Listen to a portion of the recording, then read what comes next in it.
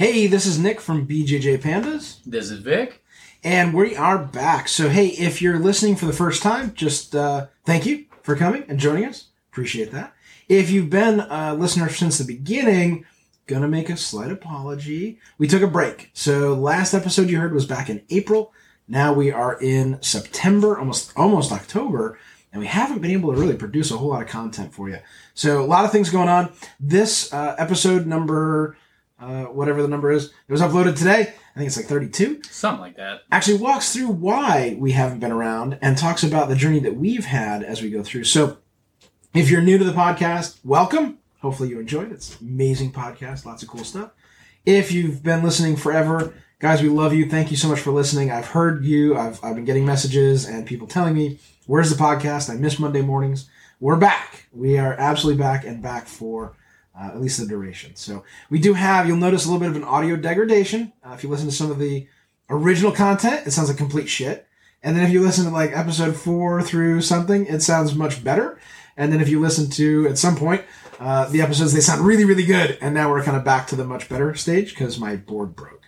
We'll get it back. If I had that board, I'd make like a wah, wah, wah sound. Yeah. But I don't have that board. It's So sad. hopefully we're going to get that back here pretty soon, and the audio quality will go back to where it was. But the content has always been amazing. Yeah. So welcome back, guys. Welcome back. Hey, real quick, just want to plug a couple of things we have going on. So do want to just give a shout out to Triple Crown MMA. So that's the gym that both Vic and I train out of under Jordan Sullivan. So really excited to be there. But do want to do a couple of shameless promotional plugs. You have to. Got to. All right. Well, as long as you guys are okay with it. Not going to be like a JRE episode where I plug everything in the entire world. Well, not everything. Yeah. Not everything. So BJJ Pandas. Guys, you all had inspired me to start a line of gis and no-gi wear. My wife also started Shadow Realm BJJ with Elisa Hampton, so super excited. We have a full line of gear. So we have gis, we have rash guards, we have shorts. The whole shebang. You want it, we got it. Well, not everything. Not most. Just most about things. everything. Just about anything. We do patches, we do shirts, we do hoodies, hats. Pretty much whatever you'd want if you're practicing BJJ. We have slides. We have slides. We Yes. don't really have slides. Well, we kind of have slides. we can. Working on it. I tried them. They weren't great. I don't want to sell them if they're not great. Yeah, So okay, we're fair. getting Yeah, But we're working it out. We're also working on boxing gloves and shin guards for our striking fans. So yeah, a lot of cool stuff. If you head over to bjjpandas.com, you're going to see a great website that actually has a bunch of links. One of those links is to all the previous podcasts. You'll be able to see those. There's also a link to our gear. So if you click on products, you can go to bjjpandasgear.com/store, which is a lot to remember. So just go to bjjpandas.com. And you'll be able to see a full line of all the different products that we offer. You can pick them up in person if you're in the tri-state, Kentucky, Cincinnati area, or you can get them sent to you because we ship. So that's certainly a thing. Credit card, PayPal, whatever you want to use. And guys, we are so excited to be back. I'm excited. We have this BJJ Pandas line, Shadow Realm line of gear that is going out all over the country. We have schools that are supporting the line throughout the country by using us as their provider of their gear for their academies. And we have them all over here in Kentucky, Ohio, Indiana, all over the place. So we are everywhere, and we're really, really excited. The other thing I'd ask, and I think Vic asks more than I do, is if you want to share your story, let us know. Go on to bjjpandas.com, click the Contact Us, shoot me a message on Instagram, shoot me a message on Facebook, BJJ Pandas, Shadow Realm, BJJ, either one, and click, like it, follow us, do all the things you do on social media, and we're going to grow this thing to be huge. So we want your story. We do. I want your story. Vic wants your story. Our Give it audience to wants us. your story. We all want it. Everybody wants to hear your journey. Guys, so with that, hopefully you enjoy the episodes. Let us know what you think, and we'll talk to you all soon. I get 10 feet from her and the water is rushing around her house, and I'd try to take a step and it'd wash my feet out. I tried to take a step and it'd wash my feet out. So I looked at her, and debris started to flow around her house, and she was hanging out the window. And I'm like, you're going to have to get in your house. Water rescue's coming. If she was to step out, she would have been pinned against her fence.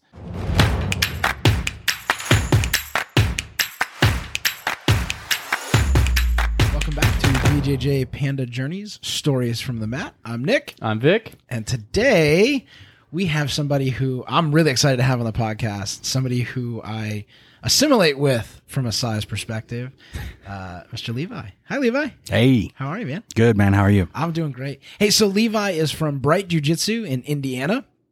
You know, Levi, typically we start with height, weight, and rank, if you don't mind. I am 5'8", 255, and a brown belt. Brown belt. And I believe you have a super fight. I do December 19th. And that's on, is it Kumite? Yes, Yeah, yes. Kumite.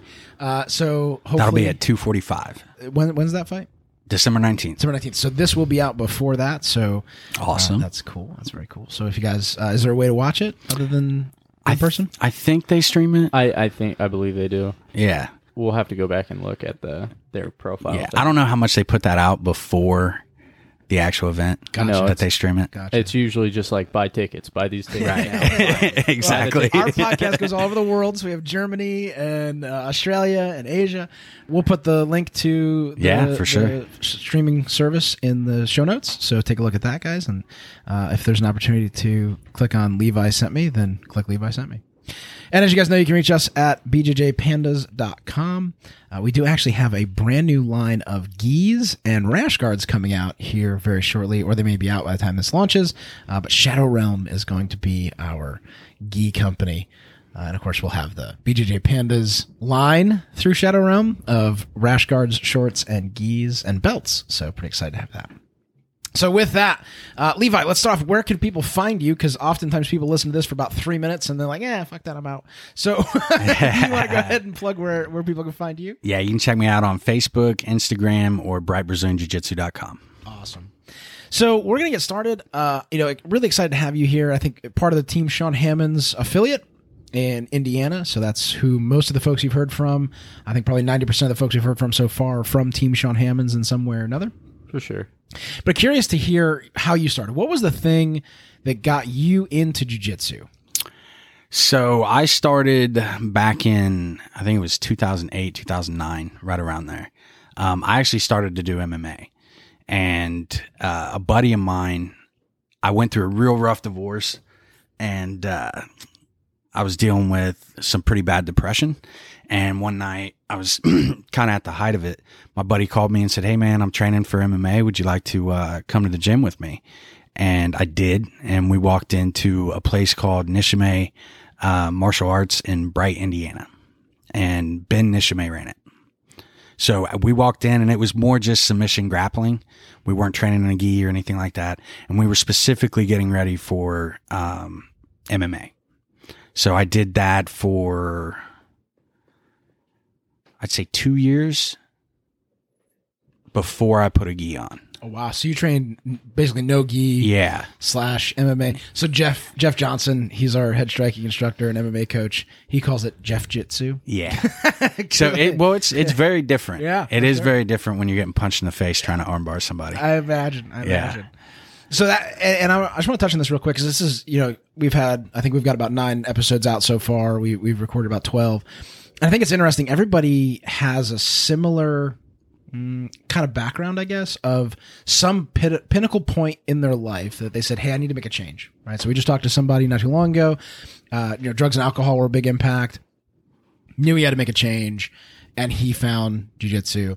We've talked about other people that had life experiences even before that they dealt with depression, dealt with anxiety. I personally deal with anxiety a lot, and this is, jiu-jitsu is what's calmed some of that anxiousness and anxiety. And I think it's interesting that we all have those traumas, and I say this a lot: trauma, be it physical, mental, emotional traumas in our past. But that's what got started you in jiu-jitsu. If you can talk a little bit about how has this helped with some of those things. So it's changed my life completely. So before jiu-jitsu, I was the guy that basically went to the bar looking for someone to test me because I was just angry. I wanted to fight. I wanted to fight the world. As a kid, I wanted to fight the world. And it's kind of ironic. 2 of the things that my dad never really wanted to get me into was martial arts and hunting. He didn't want me around guns, and he didn't want me scrapping. And those are my 2 favorite things to do. But they calm me. They do. I actually have a panic disorder. So I don't drive very far distances. I basically drive from my house to the gym, and that's it. Wow. That started while I was training. So like panic attacks, I actually do jiu-jitsu in my head. So when I go into a panic attack, I will literally start working through positions in my head as I'm breathing. Breathing is big one for me. I mean, if you've ever been kneed on belly by a 245-pound dude, you learn to breathe through position that you feel like you're dying. My purple belt Shark Tank. Yeah. I got Levi twice. And it wasn't like side control. It was Levi's knee. And it's great when you get. I try to actually make it touch the mat through your body. Yeah. I'm pretty sure you came pretty close to it. Well, and I think it's awesome when you get to a point where an upper belt, a senior belt, feels that you can take it. Right? Oh yeah, for sure. That's a really good feeling as a lower belt too, right? So it's not. It hurts. As painful as it is, it's a good feeling. The most brutal knee on belly that I can remember was that didn't happen to me in competition was Mike Preston. Okay. Yeah. Oh man. Yeah, he put it on me. He gave me my first tip on my blue belt. All right. It was brutal. That's what it was. I mean, it was. My blue belt though was Jordan knee rode my face. So right. that was a different type of knee ride. That sounds right. Mine was Ked. And it was recently. Ked, like, not saying that I've done cocaine or that cocaine's a good idea, but I can only imagine that if I was going to do cocaine, that's exactly what it feels like. Like, it's that super, super, super high, like, holy shit. And then it ends and you're like, oh my God, I think I'm going to die. I mean, just Jesus. Ked's a black belt at Triple Crown MMA, and he is, I don't know, 245-ish. Just a great, big, strong. So I think, real quick, the anxiety piece, because I deal with the same thing. And for me, my anxiety manifests a lot in breathing. And I didn't recognize what it was. So I was going through some personal shit, and all of a sudden I couldn't breathe. And I smoked for a long time. I talk about that in my podcast. I smoked till I think I was 24. Yeah. Till this journey. Okay. As soon as around the time that I started Brazilian Jiu-Jitsu, I quit smoking. Well, and so I had done the same thing. I'd quit smoking, but I started vaping, right? Because vape is a thing. And I was doing that and going through a whole bunch of stuff, and I couldn't breathe. And I'm like, oh shit, this vape stuff's like killing my lungs. Like I can't breathe. I should just go back smoking.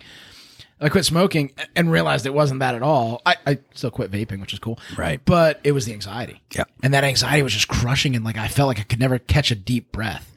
And we actually had a member of ours who went through the same thing, and he didn't know what it was. And it was one night, and he just pushed himself really hard. And yeah, he went to the doctor, and ultimately it was a panic attack.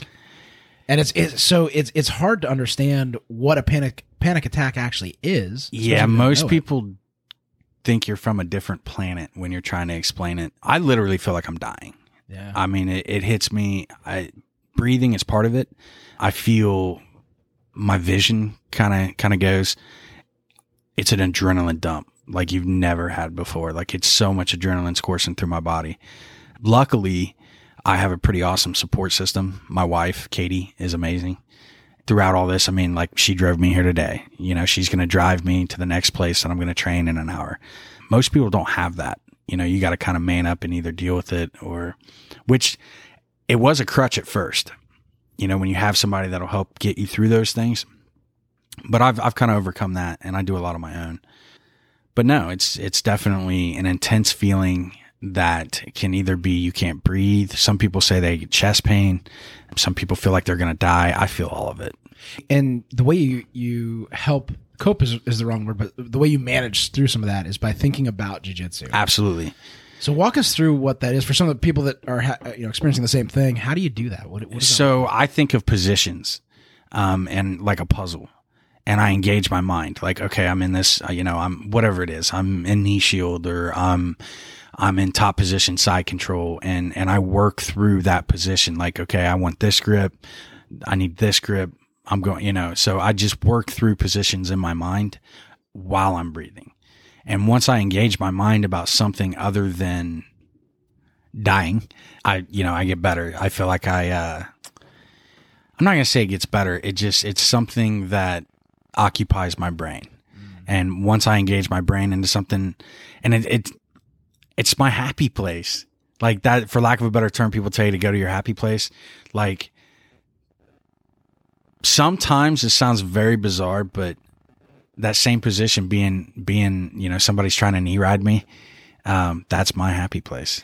I think, and that's similar to me. Like I'll have those days where I have that anxiety all day long. So for me, it's not quite so intense and it's not a short span. It More tends like to- generalized anxiety. Yeah, and it lasts like all day or it'll last a weekend or something. But when I get on the mats, it goes away. And Yep. to your point, I'm in my happy place and I'm executing on those things. And I could be getting squished in bottom side control or knee on belly or mount or some horrible position. And it's still better Yeah. than the anxiety that I can breathe easier in those positions because I'm not thinking about all the shit that's in my head that creates that anxiety, right? Yep.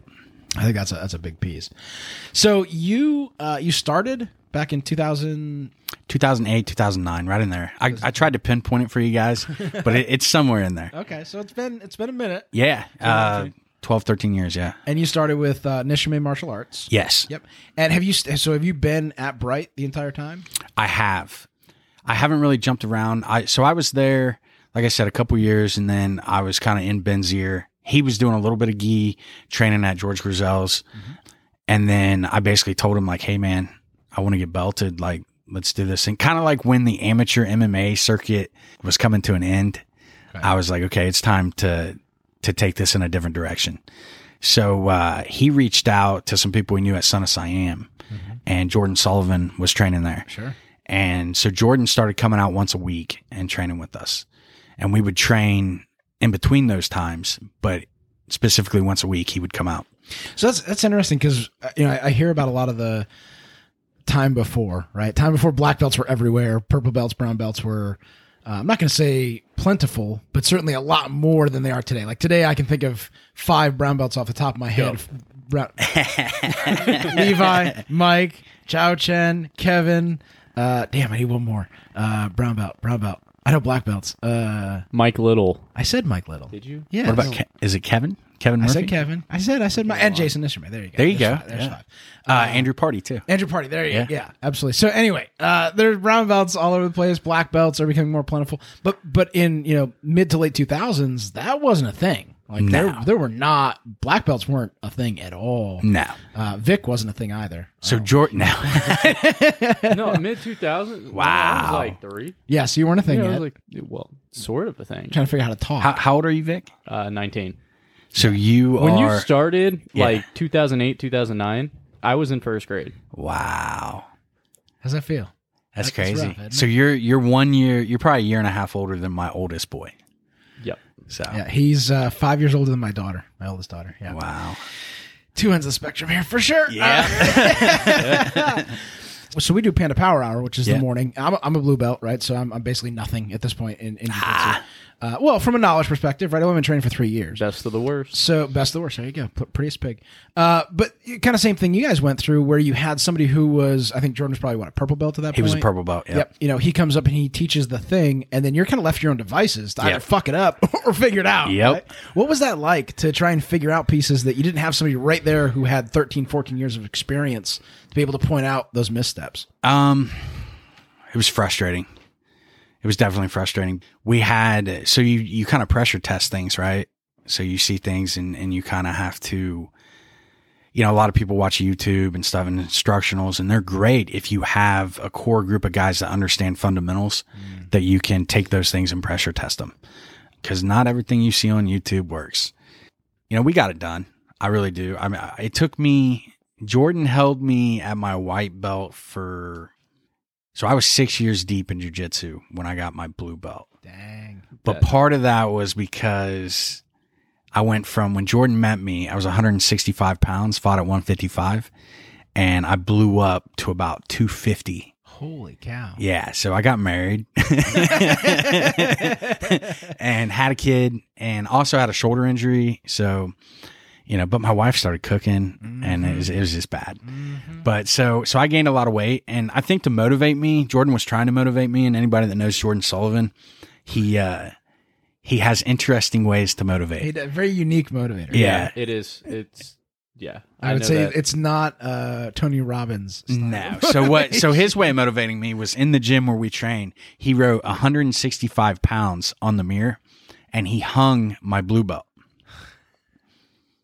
And so I looked at it for many years. So in essence, get back down to 160. Yeah, get back down and I'll give you, it might have been 170. I think he might have been nice. But so I saw that and I looked at that for many years. And all that was to me was every time that Jordan brought a blue belt to our gym to train with us, they had the giant, like the hugest bullseye on their back.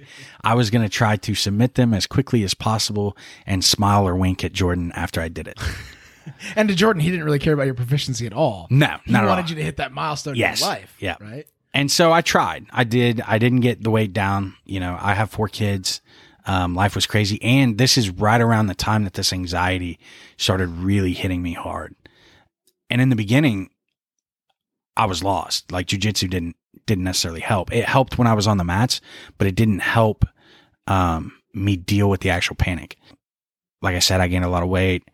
You know, I got there. So 6 years later, he's at Triple Crown Athletics, where it is now.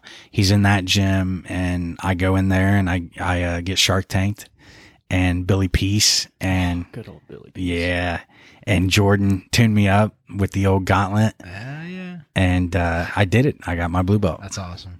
That's awesome. And that. So it sounds like that kind of springboard the rest of your For sure.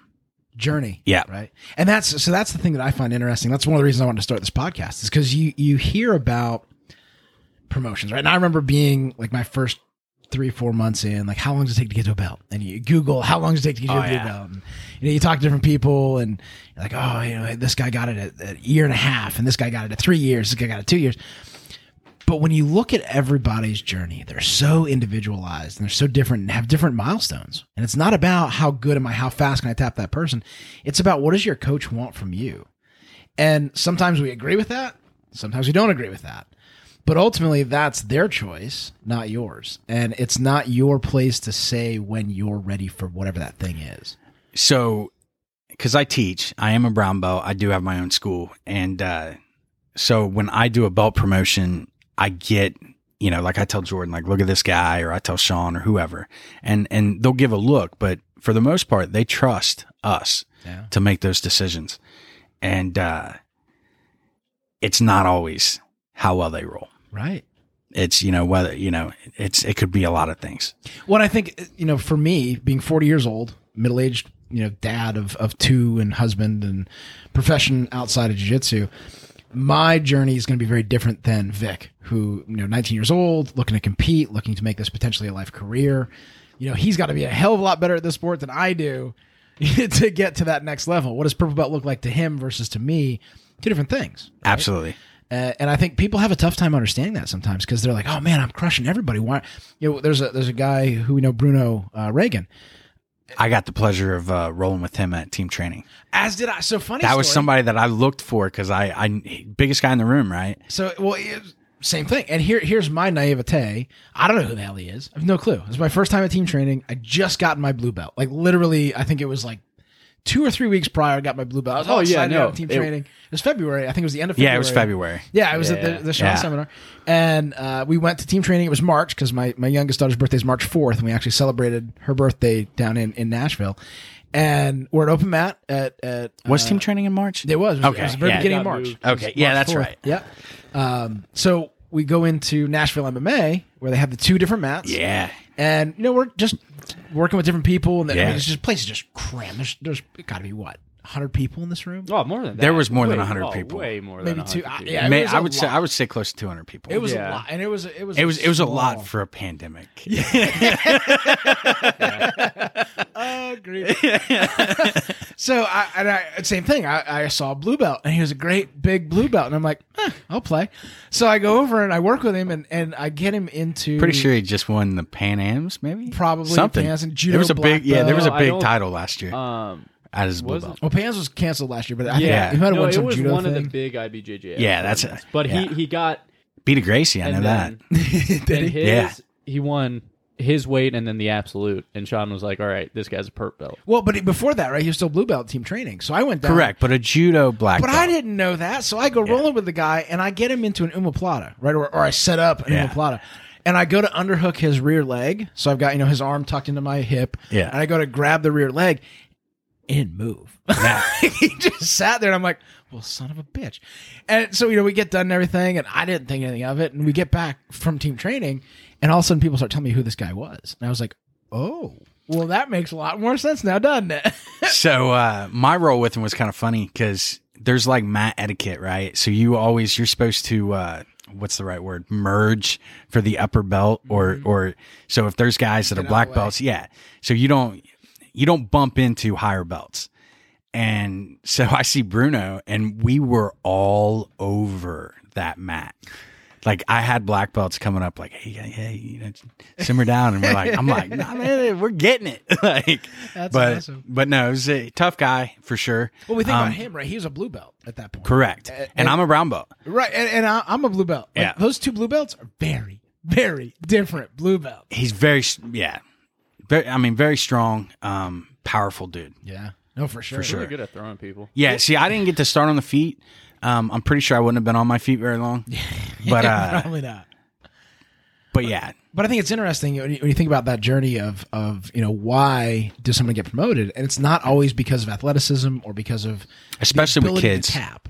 Kids are a great point. So my youngest daughter, she's 5. She started when she was 3, and she got her gray and white belt before I got my blue belt. I think she got her gray belt before I got my blue belt also. Yeah. So there was a long period of time No, where she right outranked after. me. Right after your blue belt. Yeah, and she made sure that I knew. that she oh, I'm sure. outranked Yeah. me. So in my gym, I actually, and this may not be Brazilian Jiu-Jitsu etiquette, but if there's kids that have color around their waist, they line up in front of adult white belts.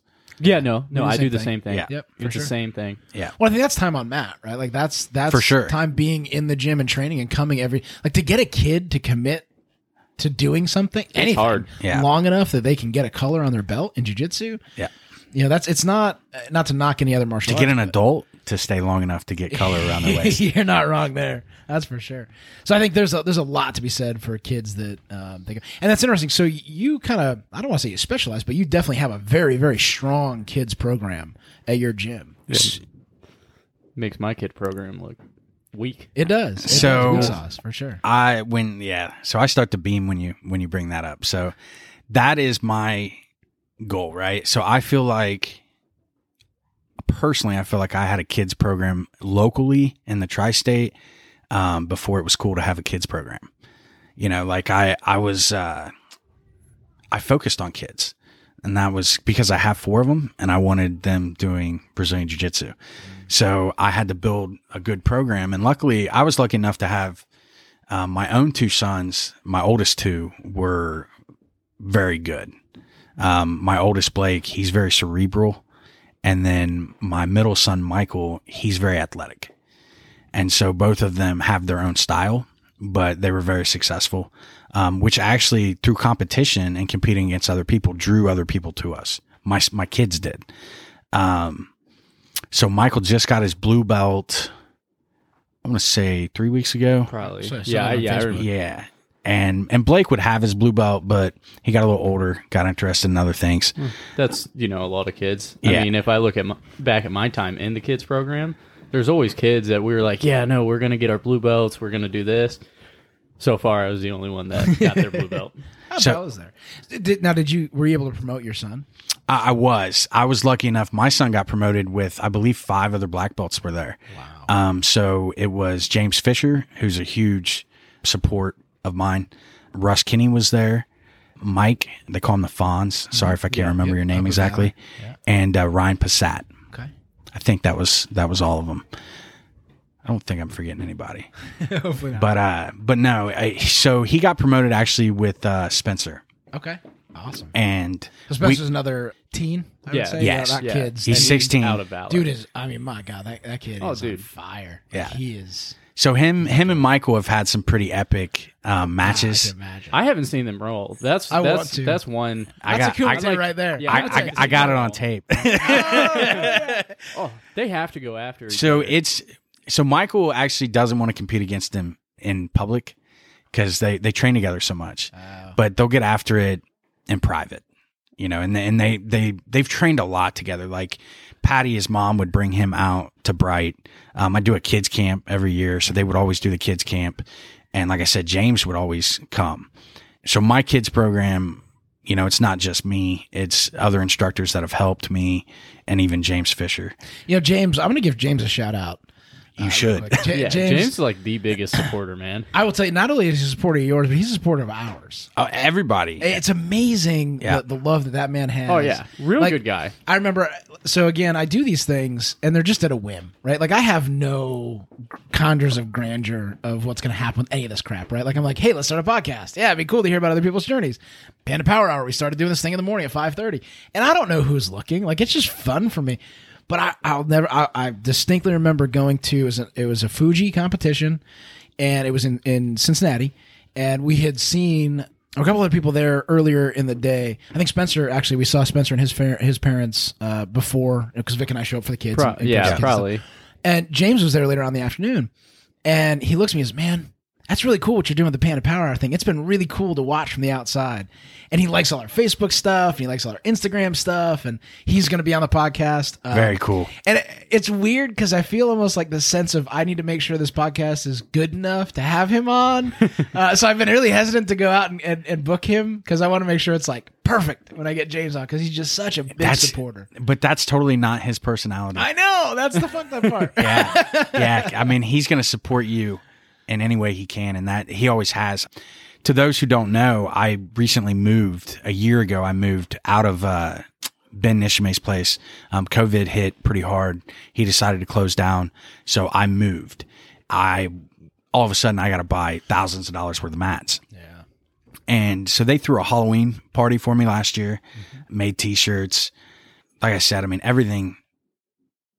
I've had a rough year the past year, lost our house in a flood, some stuff like that.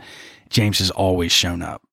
He's always shown up. He's a really Phenomenal guy. just a solid human Yeah. being. Like just an awesome person. Which actually the jiu-jitsu community in its entirety showed up for us when we lost our home. Yeah, that was I think so. I'd always known who you were, right? So you're part of Team Sean Hammond. You come to every Sean Hammond seminar that we have or promotion that we have, and you kind of I've looked at your game and I've tried to mimic some of that stuff, right? We haven't rolled a whole lot, but I Smash and pass. yeah, I see a lot of similarities, right? And kind of look up to Levi as somebody who I can imitate and mirror some of the stuff that he does. Very similar, game. And I think that when I saw what your family went through, I really felt that, right? Because I knew what that could have meant, right? I can't physically know. I can't mentally understand the trauma that you guys went through with all that shit. Like, so just for those that don't know, I don't know how deep you want to get into that, but No, I'll talk about it. it was pretty messed up. Like, So we lived at the fork of the East Fork of Tanner's Creek and the West Fork of Tanner's Creek.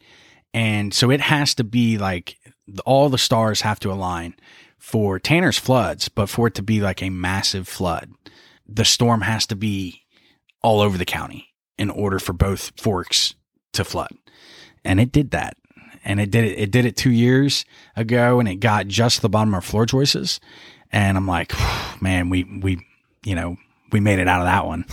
And then around Father's Day, actually, I think it might have been Father's Day, we had tornado warnings the night before. So the night before, it was kind of a nightmare. Power went out. I'm an avid hunter, so I had a freezer full of meat. So I got up early, realized the power wasn't out or was still out. Called a buddy. He came with a generator, Nick Wise. That's the one guy you can call in the middle of the night and he's going to show up no matter what. So he comes. It's still raining. I knew the history behind the creeks, so I go down, check the creek, and it's coming up, but not bad. But I noticed the old timer, who's about 80 years old, was up. His lights were all on. He was firing up because he had a generator, so that's how he had lights, and was firing a pump up. And I'm like, he knows something I don't know, right? So I started getting nervous. Fast forward about an hour, and the creek is going across the road, probably 300 yards from our house. And I'm like, this is bad. And my phone goes off, and Nick had gone home, and he texts me, hey, my mom and dad just said the bridge in Weisberg just got washed out. That's probably 10 miles away from me, and all that water is coming down the West Fork. And he's like, it's about to get really bad at your house, man. You need to get the kids and get out of the house.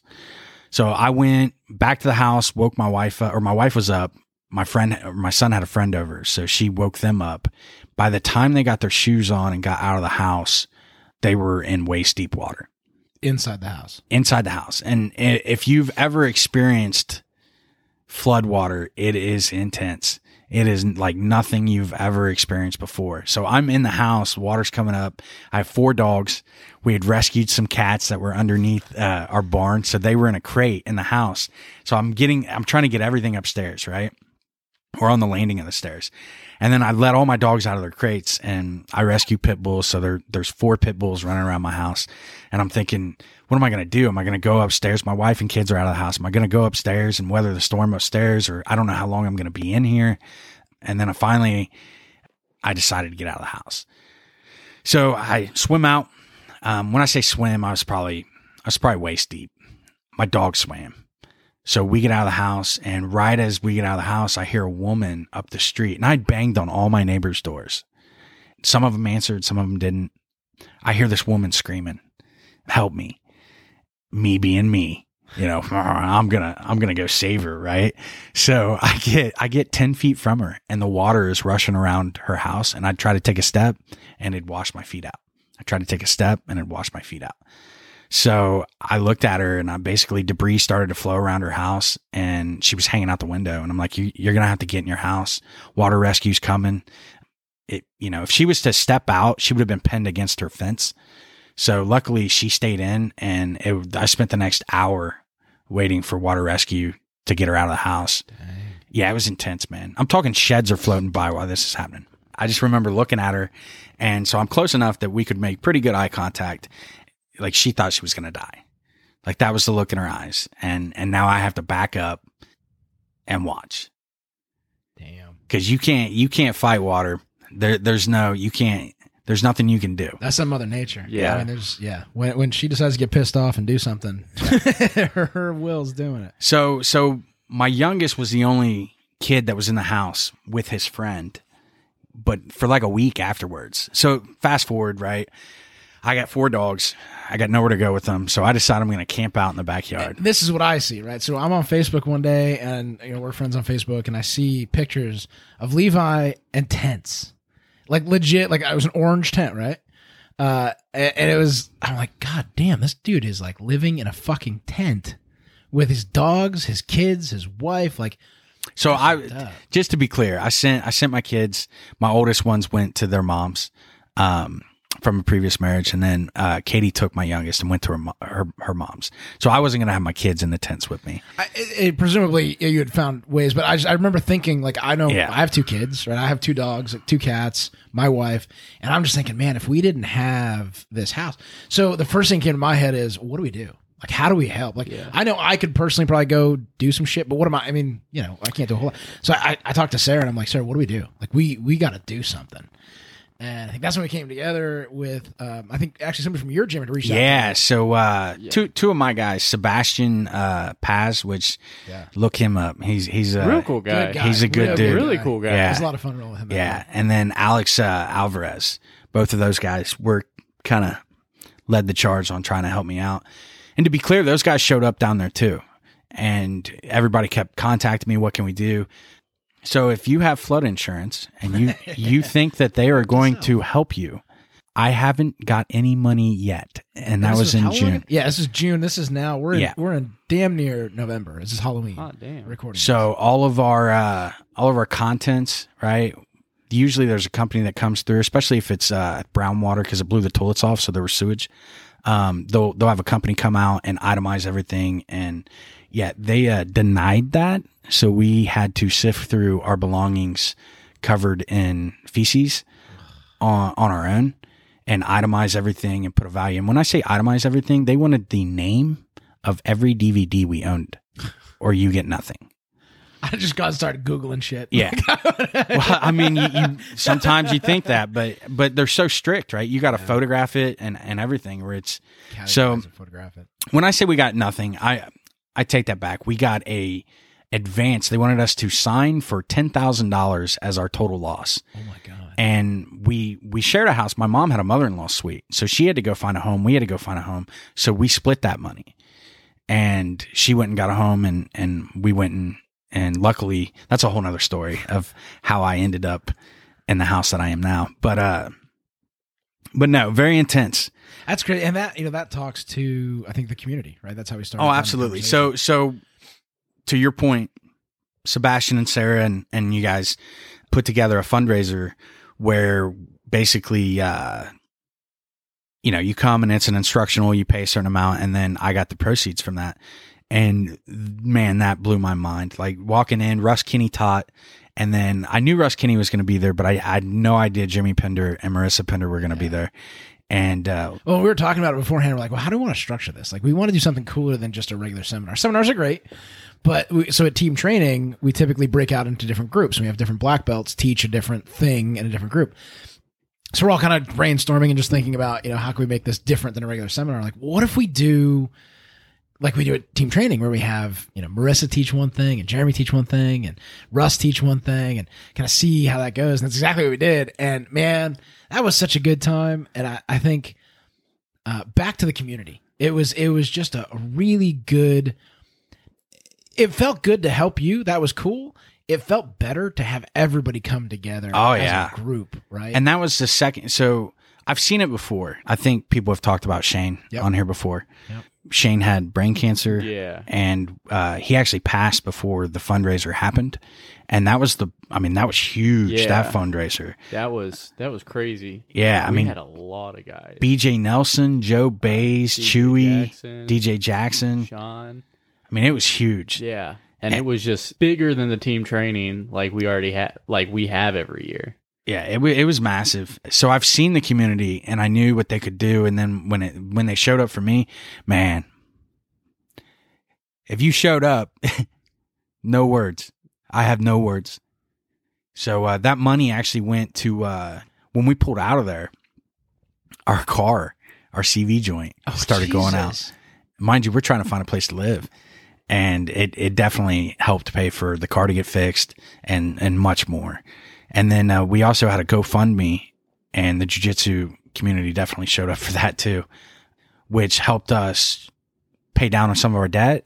And we closed on our house on Thursday. Congratulations! So our new house. That's awesome. So they bailed us out for sure. Not just the jiu-jitsu community, but our community in its entirety. And I wouldn't say anybody bailed you out. I think they just gave back some of the stuff you've given to the community. Right? I think bailing out to me is like you didn't do anything, we just gave. But man, you've given a lot to the community also, and I think this is just repayment to some. Yeah, right? So I always say, you do good things always, are going to return to you. So Vic recently kind of became a dad-ish. Yeah, dad-ish. He got one of those Insta families. Yeah. So he's involved with an awesome person, Kelsey. We love Kelsey to death.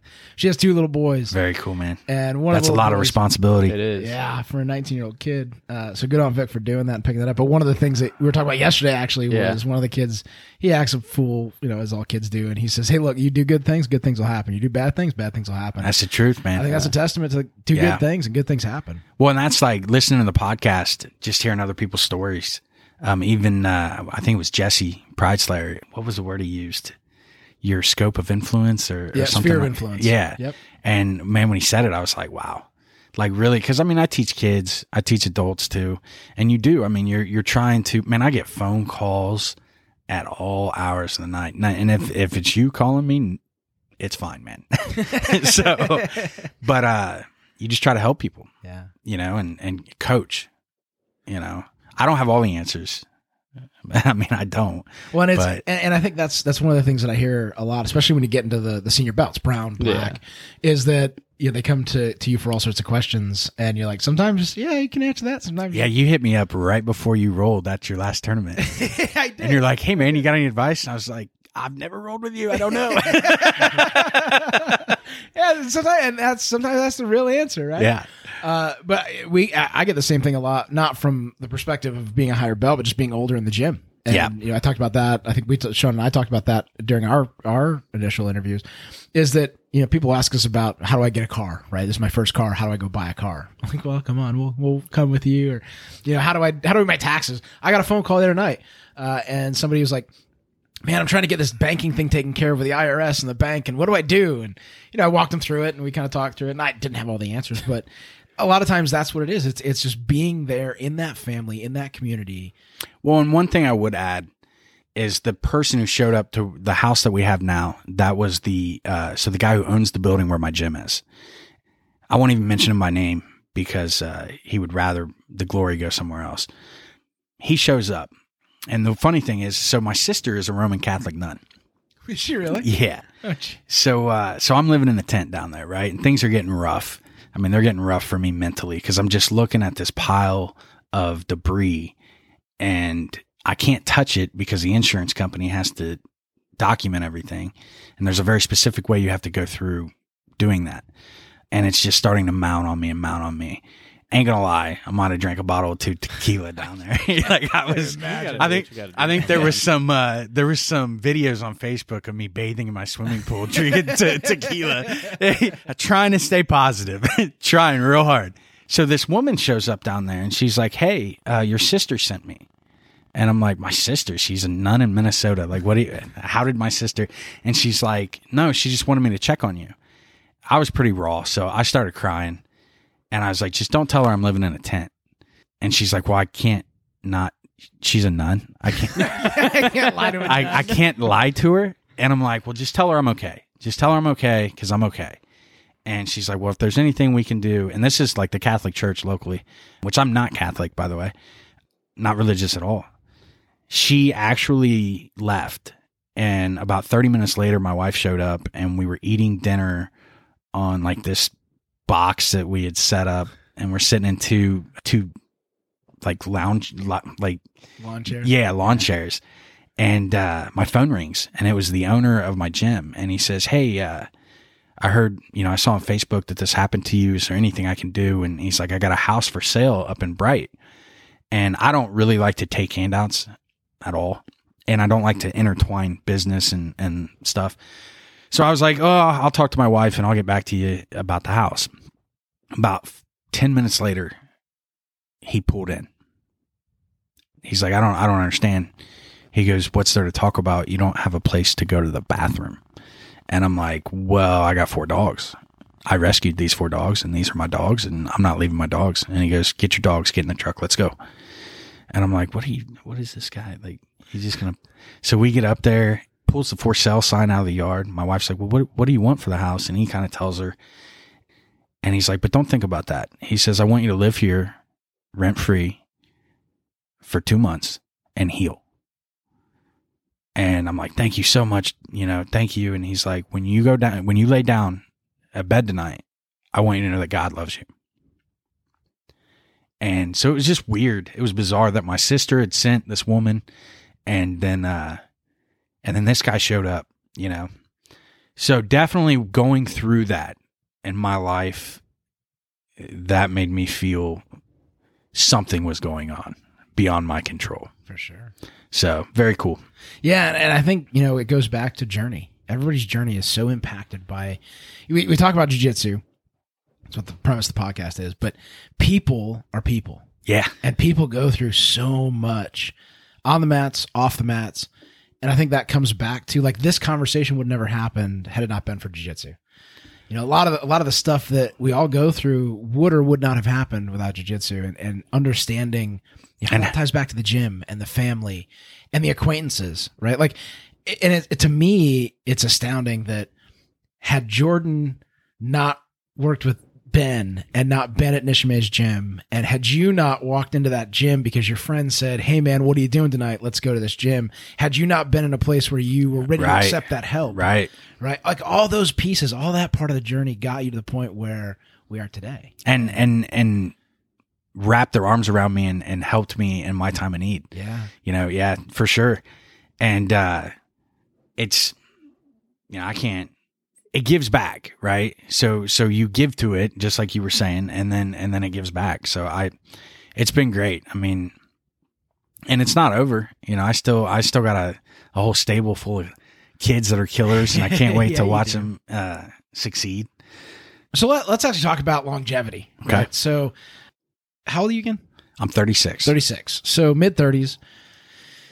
I know for me, I'm 41, and me rolling, and I say this on pretty much every podcast, me rolling with people, I have to be very selective who I roll with and how I roll. Right. So knowing that at 41 years old, I don't heal nearly as quickly as I did when I was 20 or even 30. How do you determine what that longevity looks like? How do you make sure that you can continue as a coach, getting ready for this super fight. So for those who don't know, the Kumite, it's a super fight. It's a submission only, no time limit. 10 minutes. Oh, 10 minutes. Okay, Yep. 10 minutes. And then it goes to overtime is first to a point, okay. which you might as well say first to a takedown. Yeah. Well, I think in our weight class, first takedown means first point anyway. Yeah, that's what I mean. So how do you make sure that you can do those things and heal up in time and be a good coach and be a good dad and be a good husband? Like, how do you manage all those pieces? It's a lot, actually, since we moved into the new house, we actually found out about 2 months ago, my wife wasn't feeling well. She kept saying, I'm sitting on the mat one night, and she like 3 or 4 days in a row, she's like, I'm nauseous, da, da, da, da. So I'm sitting on the mat and I'm like, I have 4 kids. I'm like, she's pregnant. Oh no. Yeah. On the way home from the gym, I bought a pregnancy test, went home and I was like, you mind taking this? And she takes it. She comes out and shows it to me. And I'm like, you're pregnant. She's like, no, I'm not. And so the next day she had like 3 DoorDash to her at work. Took them, sent me a picture. Yeah, you DoorDash pregnancy test? Apparently you can. I don't know. Yeah, you can. So it's like the I don't know. It's like the little market ones. You can go through like CVS, Walgreens, Kmart. How do we know this? Okay, so listen, I have never ordered a pregnancy test through DoorDash, but I do like to order snacks. That's fair. Snacks are a big thing. Big fan of snacks. So she's pregnant? So my wife is pregnant. So now we're going to start all over again. Oh, congratulations, Yeah, man. That's appreciate super that. exciting. So to your point though, it's tricky.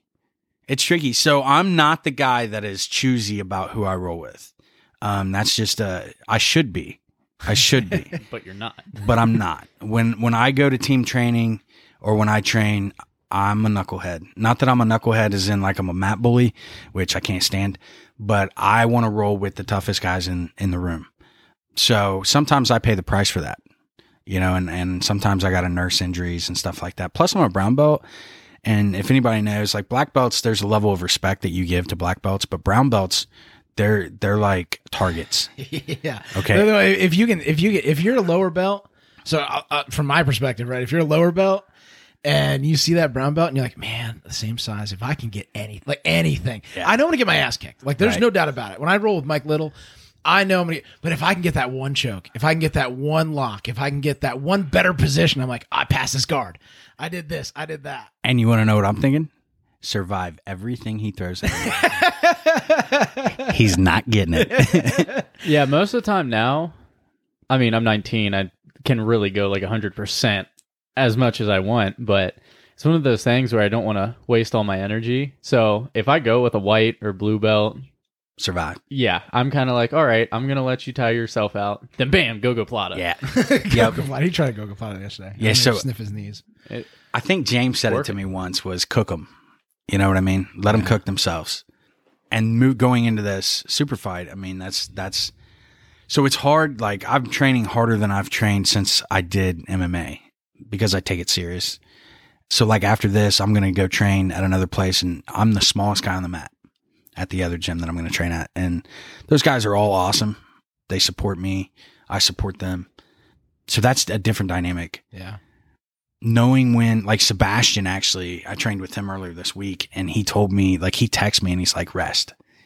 Like, you need to rest. That's tough. So Chewy, Nick Albanes, he talks a lot about recovery and rest. And without recovery and rest, you're never going to get any better. No, don't You're need going to it. hit a certain. You don't need it. We need it. You hit that plateau physically, mentally, and you can't. And it was interesting. So I took a week off last week. I went hunting, and when I go hunting, I go deep. Like Yeah. I'm off the grid. Phone doesn't work. I had to actually drive 2.5. Well, it was probably 8 miles out and then 8 miles back just to upload the podcast. That's night. 'Cause awesome. I want the podcast to be on. So I'm like hooking my phone up, but I'm in the middle of like nowhere, Ohio, Southeast Ohio, almost West Virginia. I'm looking for cell service so I can upload my podcast, right? Like that's how off the grid I go. And it was just serene. Like we have 2,500 acres. We sit in the tree. I saw a shitload of deer. I had one shot at one and then my tree stand jumped and fell a little bit and scared the shit out of me and the deer. Do you wear a harness? I do. All right. And it's a climber, so it wasn't Oh, that- going yeah. to go anywhere, but it definitely made a whole bunch of noise and scared both of us pretty Yeah. good. But it was serene. Like I had nothing and other than hiking up mountains every day, I didn't have to do anything overly physical, right? Like I wasn't contorting my body. And I came back and that first Saturday open mat, dude, I felt so Feel good. like a beast. Oh, it felt great. Like I was on point. And then this whole week I felt really, really good, like able just to roll and out. No, nothing hurt until Thursday. But it was just like my body felt good. And if I could, to your point, I'm a knucklehead. I'm too stubborn and bullheaded to not. Yeah. But if I could actually take time off, I think about how much better I could be, and I'm like, It's a hard it's balance. It is. Well, and what I found that works is don't take time off, just flow roll. Flow roll, easy, light rolls, just position to That's position. good advice. And then the next week, roll however you want. And for me, that's been working. So I don't know about flow rolling necessarily because nobody that I know will actually like we shake hands and we're like, oh, we're just gonna take it easy and float. That always turns into an intense match. But I'm lucky enough that I have some of the kids that are teenagers now that have stuck with me for 6 or 7 years, and I can't wait till I'm there. Yeah. Like I have those. So that's when you see like, wow, you know what I mean? When you're like, these kids, if they were adults, they would be purple belts. Yeah. Like they would legit be purple belts. And, shout out to some of them. I know the Briggs, Reagan Briggs, Craig Briggs, Alex Briggs, my son, Michael, my other son, Blake, Preston, all of them that have been with me for a long time. They are killers, and they show it. So I train with them. They're my break. Very, light. Yeah. You know what I mean? I'm a big dude, play bottom, try to survive the storm. Try not to let Reagan leg lock me. So So Sean Snyder, who also co-hosts with us, so he and I actually flow row. Like to your point, oftentimes it takes the right person. yeah, you got to find the right person, and you have to have the right relationship too. Yeah, absolutely. Yeah. So he and I just have that. We're both similar in skill set, similar in age, similar in body style, and like we legit rolled for 18 minutes once. Because we were flowing, right? And it's still exhausting, but we were able to just move from position to position, and there was never that level of intensity. But you had to find those people that you can do that with. Well, and then too, like training with Sebastian. So me and Sebastian usually we don't set a timer. Like if it's just me and him, like we trained. What was that? I posted it. I think it was Thursday morning. Mm-hmm. Something like that. Yeah. And then one of your, So your yeah, rash guard my on rash guard backwards? was backwards. Yeah, it didn't even tell me. He let me take the picture and everything. I'm like, are you serious, man? And then I put it on the Facebook. Yeah. Like, we need to come up with bloopers that happen at 5:30 because I'm telling you, 5:30 in the morning, that's pretty dark out. Yeah. Like It it's dark in my head. Well, when you were gone and I had to cover for you, Yeah. man. yeah, it's a rough time in the morning. And then I had to immediately teach the 10 a.m. class right after that. That's good times. That's good times. So Sebastian shows up and he's like, well, let's do a little workout before we roll. And if you've met Sebastian, he's in great shape. And so we did it to Tabata. It was like 30-pound hammer curls to 20 seconds of push-ups, 5 sets. And then like he brought me a sandbag. So I'm laying there pressing the sandbag and doing leg lifts into the sandbag. And then we rolled with no timer. Nice. So we've had matches go That's saucy. 30 to 45 minutes. Yeah. Yeah, and I think that's a great point. I think I like that roll smart instead of hard for a period of time, and then I think that's a great way to continue to be engaged in the sport and be able to do the things that you love to do. Because as we talked about earlier, for me it's anxiety. Like if I don't do this, I get angry. I have a really angry personality. I'm So Russian. I get really mad. I become an asshole. Yeah. Oh, big time. So actually the pandemic, the last time I had a big flare up was when they shut everything down. So that was Ben decided to close up shop, and then some things happened with Jordan and stuff, and just all of it together. And then I'm like stuck in my house, right? Yeah. I'm like, I can't get on the mat. I need to get on the mat. And sure enough, it hit.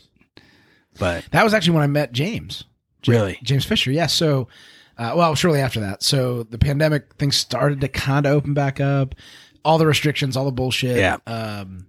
And then we actually had a bout of COVID hit our gym where we had 3 people that had contracted COVID. It's because like the first tournament, like the first Fuji tournament, right when the pandemic, not over, but everything started to die down a bit. Everyone was The at tournament that we were at? it was was a in bowling Bowling Green. green. It was a bowling No, it green wasn't that tournament. one. It was Yeah. but I remember I have not seen a tournament that packed in Oh, so it's long. crazy. 100 The people. Cincinnati tournament, the Cincinnati Fuji was massive too. Yeah. Yeah. Well, Like that's how they got they're doing the Nationals. now. because Yeah. I was talking to Tim Motherland, who runs the Fuji for this area, and he was saying he needed X amount of people before they Yeah. offered to let him do a national, and he was. But it was that. So we'd gotten back from that tournament, and we found out that 3 of our members, including one of our coaches, actually tested positive for COVID. So we made the decision to shut down the gym for 2 weeks, let it all die down, rather than spread it through the Right. whole community. I've had to do that. Yeah, it sucked. But I remember James, and I don't even know how it came about, but somehow James had invited us up to Valor and said, "Hey, heard your guys' gym is closed. If you guys are healthy, you're more than welcome to come up and train with us." And we're like, "Really? Seriously? Like Yeah. that's the thing?" And so then it was a carload of us. There was Mitch Kaysen, Dylan Jacobs, I think Mike Sheffield, Yeah. his brother Brandon. We all went up and we drove up to Mount Orb, which is about, I don't know, hour away, 45 minutes away. Yeah, it's from an here. hour and a half from my house. So Yeah, I think it's about an hour from here, hour 15, something like that. And we rode up and we trained, and it was just so much fun. But that was when I met James, and he invited, like, just open arms, invited us into his gym and said, "Hey, man, come on up. You guys are more than welcome." That's how he Russ is. was there, and Yeah. it was awesome. It was a cool time. Yeah, when you walk into my gym, when you walk onto the mats, you'll see Sean's logo, then you'll see my logo, and then over the right side of my logo is Valor's logo. That's awesome. Not to take anything away from Jordan Sullivan or Triple Crown Yeah. and the love that they've given me. But that's who I get support from. Well, that's the community, right? That's and I think, for those of you listening, we have a lot of folks that are from Team Sean Hammonds, because that's who I know, and those people that I know Yeah. large in part, right? Other than a couple of people that we've had on. But I think that's part of being an affiliation. Yeah. And when I hear about some affiliations, it's monetary. It's, hey, I need money. I need a name. Yeah. Right. I need the IBJJF card. Right. I need somebody to sign off that I'm a legit business, or I just want the notoriety to say I'm a XYZ school. For sure. And I think that's what I appreciate about Sean Hammonds personally, right? And Team Sean Hammonds, that it's not. It really is a community of schools. And, there's always rifts. There's always people that get pissed off at other people, whatever, gyms, whatever. There's always Right. going to be that drama. But large in part, when you think about the Sean Hammonds, when we went down to Guardian, like they welcomed us with open arms. Like, yeah, man, you're part of the family. The same with Derby City. Derby City, yeah, absolutely. I think we went down there before COVID. A bunch of us went down to Derby City. Chewy. yeah, JT Torres. Yeah, that's right. It was a JT JT Torres Torres. sermon. That was a Yeah. real good seminar. But I think even beyond that, we went down a couple times just on a Saturday, just at an open mat. Yeah. So I think those are the things that I appreciate about being part of the Team Sean Hammonds. Well, and most people don't realize how deep we are here in Cincinnati. Yeah, Like you have, let's say we got Valor, Triple Crown, Vision, Nishimes, and Bright. yeah. So I mean, And then you go out scope again, Derby Yeah. City, and oh yeah, you just get Keep going. just outside. Yeah. Yeah. So we got a good crew. it's great. I appreciate being a part of that family. I think I was lucky enough I didn't know any of this stuff when I started. I knew nothing about any of this crap. So I just fortunately was able to fall into a really good spot. So we think about what drives you to continue to train. And we talked a little bit about the students and some of the, obviously you own your own school, but what makes you go back? What makes you get up every day? What makes you, when you had that flood and you had all this stuff happen, Ben shut down his spot, you kept driving and you said, nope, I'm going to do this. This doesn't stop me. I don't like to tap. That's fair. That's real respectable, because neither do I. Yeah. I mean, for people that don't like to give up, I don't like to tap. I will. I'm not going to let you hurt me. I don't really see an end to it. And I think that makes the difference between someone who is just kind of doing jiu-jitsu and someone who does jiu-jitsu. Yeah. I see no end. The black belt's looming, right? I want it. I'm not going to lie. I'm not going to be that guy that says, it doesn't matter to me. Just right? of color. Yeah. Okay. It matters. Okay. But it matters in the sense that when I wear it, it'll mean that I didn't quit. Yeah. And that's all it'll mean. It won't mean anything to me. I don't get any special powers. It just means that I didn't quit. I thought it was like Kung Fu Panda and you get the scroll. Right? The dragon scroll. That'd be cool. Right? That'd be real It's cool. just a mirror and just, Yeah. great movie, by the way. One of my favorite all time. Very cool movie. I got 4 kids. Remember, I've seen all those. I'm pretty sure I saw it without my kids, but that's okay. No, I think that's great, and I think that we talk about Blue Belt Blues and people, hobbyists that come and go, and people in the gym that come and go, and it might be purple belt, might be blue belt, might be. I've had all of that. Don't get me wrong. Yeah. I mean, all those things have happened at different stages, and they're going to happen. You just gotta not quit, man. You just gotta keep going. So when you think about that, one of the questions we always ask is to the person who did quit, or maybe they didn't quit, they stopped. Let's say that instead. And they've always thought about going back. It looms in the back of their mind, but they've never actually made the decision to commit, or they're scared, they're nervous. Or maybe it's the person who has always wanted to, but never found the intestinal fortitude, as it were, to go into a gym. What advice would you give them? I mean, first of all, ask why you left, right? Because most of the time when you step back away from the immediate decision to leave, you get a clearer view of why you actually left. If it's because you were comparing yourself to other people in the gym and you weren't happy with how fast you were progressing, stop. The only person you should compare yourself to is yourself.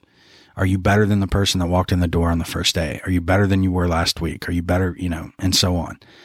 That's the first thing I would say. The second thing I would say is hurry up, right? Because the longer that you stay away, the harder it is to come back. Yeah. In the sense that all those guys are still training, and in the sense that those relationships, right? You start to, like, doubt creeps into your mind. Like, man, what are they going to think of me if I come back now? And that just gets bigger and bigger and bigger and bigger. And I've had guys come back. I've drugged guys back to the gym. Like, come on, man, you got to get back in here. And then when they get back, they're like, man, why did I wait so long? Why did I wait so long to come back? And it's like, because you let your mind play tricks on you. It's funny. I've never, ever, ever heard anybody say, I should have waited to do this. Right. I always hear people say, I should have done this sooner. Yep. But I've never had anybody tell me, I should have just waited another year before I started this game. Like, that's not a thing. Johnny V. So Johnny trained at Triple Crown MMA. He's since moved to the East Coast or West Coast. But I remember we were having a conversation one time about tournaments and competing. And I said, I'm not ready for it. I need to get to this level. And he looked at me and he said, I don't compete. It's not a thing I do.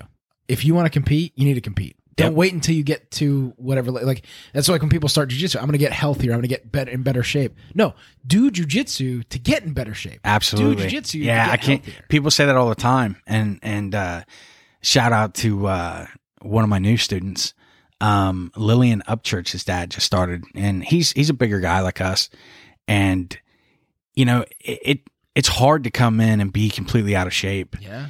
And he's doing it. And that matters. You know what I mean? People see that and they're like, wow, man, you're getting after it. It doesn't really matter what you look like. It doesn't really matter how well you're doing. It matters that you're doing it and you're trying. So, yeah, I mean, that's the biggest thing for me is, and I've had to do it. I've come back after injuries. I don't have ACLs in either of my knees, and they weren't fixed, but my shoulder tore my labrum, you just come back. So and it's hard, right? It can be. I think that mental piece is the holdback. It's not often the physical piece. I think when you start, sometimes it is because you don't understand the physicality. But coming back, what the physical is, and you can do it because you did it before. It's the mental side, and it's to your point of, are they going to accept me? Yeah. Are they going to want to see me? Yeah. Am I going to be? Because it's that community, right? You feel like you've been ostracized from the community, and now you're coming back into it, and you're not sure how you're going to be accepted. Yeah. And because it runs so deep for us, and like I was going to say it earlier, you were talking about different walks of life. I mean, on my mats, I know personally that I have had ex-cons training with police officers, Republicans training with Democrats, right? Very deep. By the way, there's a no politics sticker on my door when you walk through it. That does not go down in my gym. But yeah, so all walks of life. I mean, I got Luis Rivera, I'm pretty sure he's like a aerospace engineer or something like that, like rocket scientist, right? Literally. Yeah. So you get all kinds of different walks of life. Yeah. So, and to wait to see how. So, one of the things that I've heard a couple times is people take those breaks and they have those anxieties, those issues floating around their head, but it's all them because they get to the gym and it's, where you been? Good to see you back. So we had Zach Thompson on the podcast not too long ago, and he went through a period of time where he stepped off the mats, and he had a bunch of stuff he was dealing with personally. And again, you can listen to his podcast, good podcast. Listen to that. And he came back, and he had those same exact apprehensions. Yeah. And he got back, and I remember when he came back, I was super excited to see him because he's one of the most flexible people I've ever met, and he gives me fits. Right? He's like 160, I think, fairly tall. I think he's maybe 5'10", and just flexible as all hell. I mean, he's a yoga guy. And he makes me work. Which like that's smart. Yoga is smart for dude, jiu-jitsu. I'll tell you what, like my top pressure, it made that little boy over there tap, and I'm pointing to Vic before. You tapped to Nick? To pressure. What? No, so it was weird because you had me It was in, weird, he says. No, okay. So it was pressure, but you had me in a twister at the same time. That's So it was- that's one of my favorites right there. Yeah. Big guys doing twisters is awesome. Yeah, it's rough. Yeah. It's rough life. Look at Vic's scared. Yeah. Do you see the It's fear in real his rough. eyes right now? For if you don't know what a twister is, it is a spine submission. Yes, you're literally twisting their spine and contorting the top and bottom halves of them at the same time while applying pressure. Yeah. Which was amazing. Made famous by Eddie Bravo. Yes, it was. I didn't like that. Smart guy. So I had to tap. I was like, I man, bet not. I was like, man, this is heavy, and I shouldn't be bending like this. But Zach, when he left, I don't know if I'd got my blue belt at that point yet. And he'd always beat me. Like he'd always be able to get out. And my go-to is pressure, just side control, pressure, and it hurts. But he's so bendable that he could get frames in constantly. Oh yeah, that's my 16-year-old Michael. He's like that. Yeah. I mean, if you leave air Yeah. between your knee and his hip, he's getting back to guard. That's Kevin. Kevin Murphy's like that too. It's super obnoxious. But anyway, so I saw Zach come back, and I was so excited to see him. And there was never a point in my head, right on the other side of that conversation, of well, fuck him, he left. I don't want to talk to him anymore. It was, I can't wait to roll them again. Like I'm super excited to see my friend who I haven't seen in a while. And I think when people leave and they come back and they have those apprehensions, that's all internal. That's Absolutely. them, right? Absolutely. It is. I mean, and because, I mean, we want more guys on the mat. Yeah. Nobody. Always. I mean, very rarely. I'm not going to say it never happens that somebody leaves the gym or leaves the mat and you're like, great, awesome. You know, I hope they don't come back. It's been 3 years since, 3.5, almost 4 years since I've been doing jiu-jitsu. There's been one person. Yeah. They weren't actually part of our gym. They were dropping in, and they were just not a good person. That Louisiana guy. Yeah. Oh yeah, I took care of that guy. Yeah. Yeah. See, some of us have had the pleasure of being mat enforcers. Yeah. And I'm assuming that's a role you've played before? It is. I mean, I played it better when I was smaller because it was easier to humble people when I was little. Now they're just like, oh, the big guy smashed me or whatever. Right. But now on my mats, a lot of times, most guys' biggest test is Michael. You know, he's 120 pounds. And if you're being a knucklehead, you know. Oh, no one likes to lose to a teenager. No. Let me tell and you. you got to watch adults too, because they do stupid things when they lose to kids. Yeah. They go to that blackout mode. Like they don't even think anymore. Yeah. Well, and I was there. I used to do that for Jordan. Like I used to be that teenager beating up the adults, like the spazzy adults that come in. And then they lose it. Yeah. And in competition more so than, I mean, even Michael had a guy, he competed in the adult division at Fuji, and the guy couldn't pass Michael's guard, got frustrated, picked Michael up off the mat, and he was running. I don't know if you guys remember seeing this, but he went to throw him on the score table. Oh, dang. And he didn't get there in time because Michael wrapped a Ezekiel, and he got about 2 steps from it and started to wobble and had to tap. That's awesome. But Michael tried to shake his hand afterwards, wouldn't shake his hand.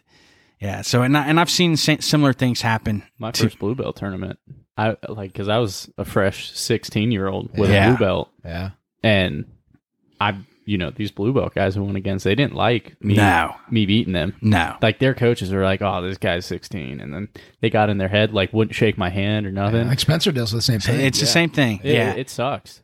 And it's a shame too, because I've actually seen it. Like the thing is, if you're one of those people, remember that someone's always recording. Because those things stick with you. And I've seen video of Chad Hardy when he was younger. Guy stuck in his triangle. Guy drops a knee on his face. An adult. I seen Sasha the Shark. I can't remember what gym she's out of, but she competes all the time. Do you know who I'm talking about? Sasha? That name sounds really. She's blonde. I think she's like 13 or 14. Seen her compete against an adult. Yeah. The girl slaps her. The lady slaps her after she taps her. Holy heck. So she taps her in gi, I believe, and they go into no gi, and she tells her not to touch her arm. What? Like, so the girl legitimately puts her in a triangle, and the woman didn't tap, so she switched it to the arm, and she let go as soon as the lady tapped. But the lady's tap was repeatedly slapping her. Yeah, so you just whenever, and I'm very aware when I put my kids against adults, I'm right there. I think you have to. Oh well, Yeah. and it's like Bella. Bella went up against this older, like I want to say he was probably like my age. I mean, and Bella at the time was like 16. Yeah, And straight like kicked Bella in the stomach. Yeah. And the ref didn't do anything. The ref looked at Bella like, "Yo, kick his ass." well, and But that's it's how it goes too. I tell my students that all the time. Like, don't look for me for help, and don't look for the referee. You're gonna have to weather that storm, and because self-defense applies in the gym and in competition too. Sure. So, I mean, don't get me wrong. If I have the opportunity to stop something, but in competition, you don't. Yeah, I mean, you can't run out on the mats and No. do anything about it. Yeah, I think Oh. that's for me. Watching my 3-year-old the time she was 5. And That's I remember, rough. So she turned 5 in she's her birthday's March 4th, and she was supposed to compete. There's 4. She just turned 4, and that was the youngest you could compete in the Fuji, and she was supposed to compete, and then COVID hit. Yeah. But right after that first Bowling Green, this was the first time she competed. And my God, I got more nervous and anxious over her competing than I did me competing. Like it was And because there's nothing you can do. Yeah. Like you can't go out there. Well, and like real quick on that point, like, how often do you compete when you coach? Always.